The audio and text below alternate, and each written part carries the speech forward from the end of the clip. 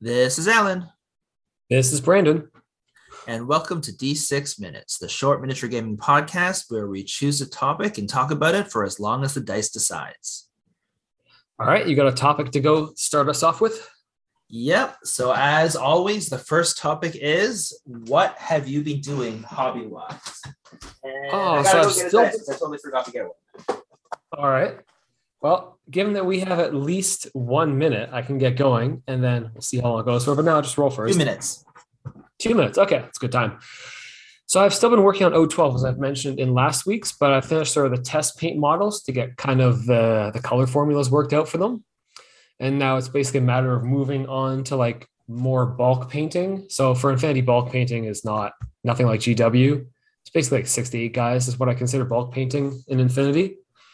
And it's just sort of applying that color scheme to all of them and figuring out how it works for each of those figures. So what I'm up to. All right. You decided to do O12 even though they were a mistake, eh? Yeah, because I got roped into them by a Kickstarter. That's how things happen in this world. Fair enough. And I All wanted to right. do anyways. That can be talked about further. Sure. So for me, I am almost done those orc looters and grots that I done for my 40K. I should finish all of my Warhammer 40,000 orc models. Unfortunately, I found a couple more, so I have like 3 more or 4 more miniatures that I have to paint up before I get to the big one. But I feel like that's going to push off. I'm probably going to take a break on that just to paint up some other models because I'm getting sick of painting orcs. So instead, though, on the other hand, did play a couple of different games. I had a friend over and we played Star Wars Legion. And I gotta say, the system is really growing on me. It's quite good. The Too bolt bad action, it's Star Wars miniatures. the bolt action system is what you're talking about? Nope. It's an No. entirely different system Okay. by some other guy.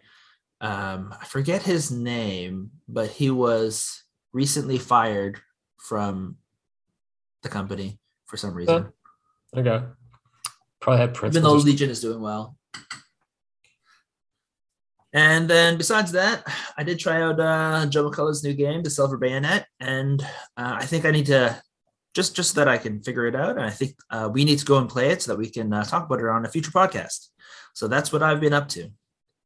Okay. Well, do you have any? So that's probably at least two on that one. You want to go for another one? Sure, let's do it. So let's start proper. My first question is do you think hobbyists in general like assembly or painting their minis more? Which one is more popular for general miniature gamers? 2 minutes. Oh, okay, another two. So I think more people like painting their miniatures more. Just this isn't from my perspective, but just hearing what people complain about being hard. They seem to always complain about having to like they're like, oh yeah, I'm gonna get this painted. But when it comes to building, no one that's ever enthusing about the building process. If you're thinking about like the weight of negatives versus positives, Mm-hmm. people don't really say anything positive about the build process. So I think that It's much less common. yeah, like I'll say positive things about it because I enjoy converting things. I Mm-hmm. enjoy like I do a pretty good job. I like to think of like taking all the mold lines off and stuff like that. Whereas a lot of people, you're Mm-hmm. like, oh, okay, you really try to get through this process as quickly as possible. So Uh-huh. that's my how I see other people doing it. Interesting. I would say the opposite. Well, I was going to say the opposite to start with because when you see other people's incomplete projects, they Mm-hmm. a lot of them will get to the build stage, and then as soon as they've got to paint it, they get stopped by it. But Mm-hmm.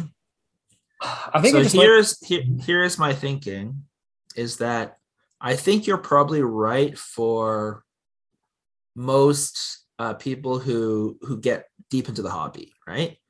So like hardcore like us, right? People that are really into it because you can express a lot more in general, or that's more of a part of the hobby for the painting expression than it is for the assembly. Because a lot of the times you're just assembling whatever, and unless you're doing heavy conversions and things like that. Now, I do think though, one of the things is that I think the reward for seeing the thing come together when you assemble it is, I think for a lot of people, a lot higher. And that's why you see a lot of hobby projects get, like, for the general person who's getting into it, both are hard, right? But assembling a model and the change from unassembled to assembled is a lot easier and a lot faster, right? And you get that dopamine hit of quote unquote completing your mini than you do from turning it from your assembled to painted, right? It's just a lot more effort.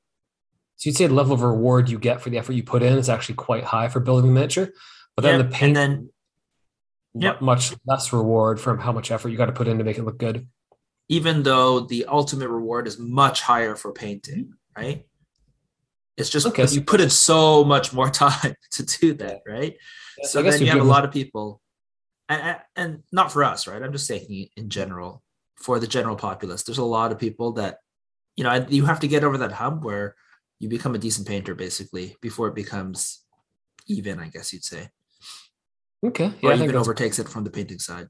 I think that's a good differentiation to mark how people fall in general. Yeah. All right.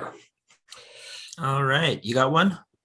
Yeah, I've got a fairly simple one that I was been thinking about since we've been playing more games with other friends and just seeing the dice that they bring.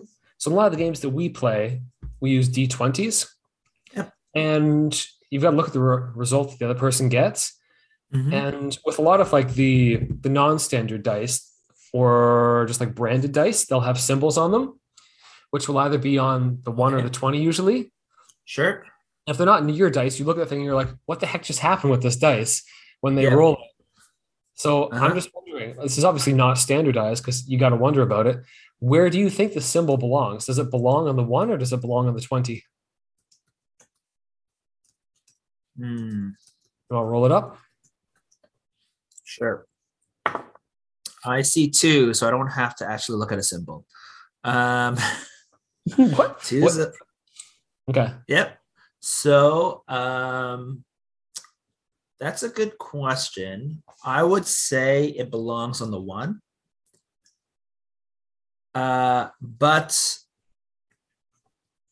to be ideal, your game with a 1 should be your critical hit. Okay. So the symbol should be on the good roll, you're saying? I think the symbol should be on the good roll. So that's why I think people put it on the 20, right? Because in D&D, 20 is the critical hit, right? Yeah.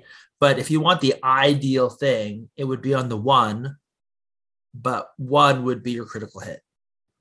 So it's good. Okay.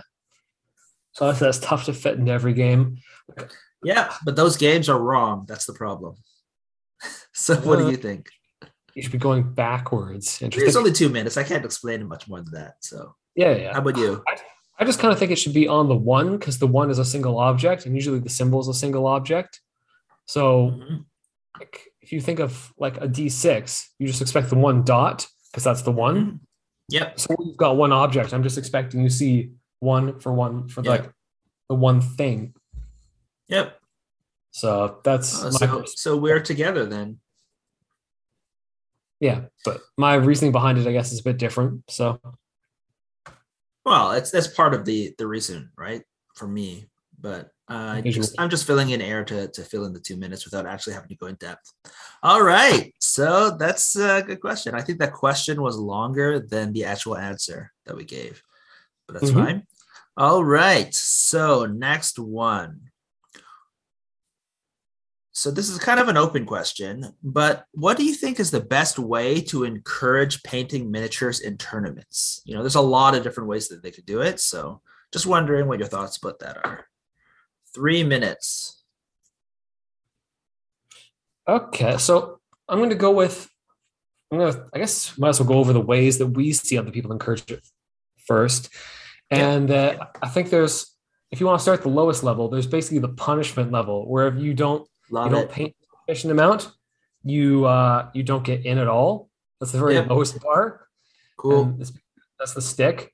And the level above that, I guess you start getting points for having painted that aren't like part of the game. Yep. And then the level above that, That's probably fine, honestly. yeah, It's it's really it's just a softer version of saying you can't play, right? it's Saying called you can't you win. can't win now. You can play, you just can't win unless you painted your Mhm. models. So that's the intermediate level. And then I guess there's the other level, which is rewarding, like having separate rewards in Uh-huh. the tournament for having painted your Yeah. stuff really well. Yeah, that's the what do you call it? The everyone gets a that's the what do you call it? The participation trophy version. I'm not talking about that one. I'm talking about like best painted best man Oh, win. okay. Okay. I mean, You could win, but in a different kind of side tournament way. That's yeah, it's fair. having a I separate was side wrong. I spoke tournament too going soon. on for that. So it's actually So the opposite. It's the double. It's like you won the exactly. tournament, whatever. But I won the painting competition. Exactly. So I think like everything we say, it's a matter of balance. So Mhm, because not everybody's going to be like a super high quality painter, or you don't mhm, want to discourage people from bringing their like not their best painted project. mhm, So having just the top painted reward may mhm, not be the best way to go because you're mhm. going to exclude a lot of people or like just encourage people to bring the same stuff over and over or whatever like that. So I Yep. think just having a general points for it is good. Just like having some portion of the tournament be about painting, just it kind of encapsulates the idea that's on the entire hobby. So you should get Uh-huh. points for the whole thing. For the main winning. So it's just Yeah, like towards the main okay. prize. Mm-hmm. So basically the winner, the overall winner is a combination score of painting and or you just get a flat points for painting all your miniatures. Yeah, because I've always found that when you have like votes for painting, Mhm. it, people get lazy about it, or they just vote for the people they like and all that. So I just see that as being like a waste of time. Really? I don't think so. No. I kind of disagree. I think even though I was bashing it about participation trophies, when you explained it, I actually really like that way. The idea of a two-track thing where like you go in, you have a winner for painting and a winner for the other one. The only Yep. stipulation that I find is that you should probably not be able to win best painted with the same army. Yep. And I think just like when you get tournament results, to me, I think it's better if you like split the awards like 50-50 to show that painting and having a nice army is the same. So normally when you play a tournament, you get some sort of rewards. So I would Mhm. say split that. And then I'd also say you have some sort of draw for having a fully painted army as a Yeah, secondary that's sort of thing, another in as between, opposed to but a second, third, fourth, whatever. Or maybe you yeah. just give second, third, fourth also. So Mm. Yeah, but you can't go again. So even the people who paint faster but not as well can at mhm. least like get in on it once the person who takes like a year to paint an army is like, okay, I Yep, won once this year. Okay, you've only won once this year because that's how slow you paint. yeah. And Anyways, then you all have right. to have a fully painted army with at least one new model, let's say, to get into draw. Yeah, okay. That's what I was thinking. All right. So, we got tech. We got one more to do to get up to 10 minutes. So I just talked about this. Oh, do you have an actual question or No, should I keep on going? no, keep going. All right.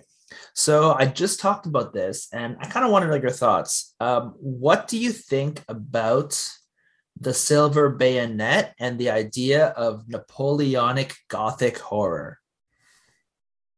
Mostly Napoleonic fantasy is what I'm thinking. 1 minute. Oh, that just completes it. Oh wow. Okay. So I find historicals really boring to have Okay. to like build an army around.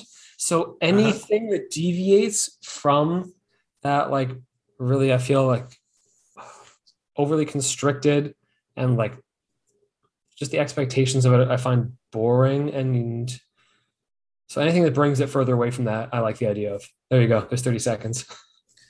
All right. For me, I like at first I was like, why would I ever play this? But I was thinking about it and the way Joe McCullough, I listened to an interview, said it. I think it really basically sold me. He's like, I like the costumes of the Napoleonic times from the different European nations, Mm-hmm. but I don't want to paint a full Napoleonic regiment to go and play. So I created a skirmish game so I could just paint like 8 models of the thing. And I'm like, oh, that's brilliant. And I love it. To see, you got to play it though to see, right? But I love the idea of it. Basically, just have a different setting with different costumes because you Mm-hmm. want to paint a handful of guys. Yep.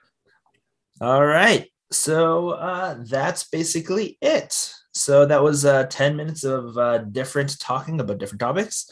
If you have a topic you want us to talk about or a question you want us to answer, why don't you give us a shout? You can email us at contact@diceovereverything.com.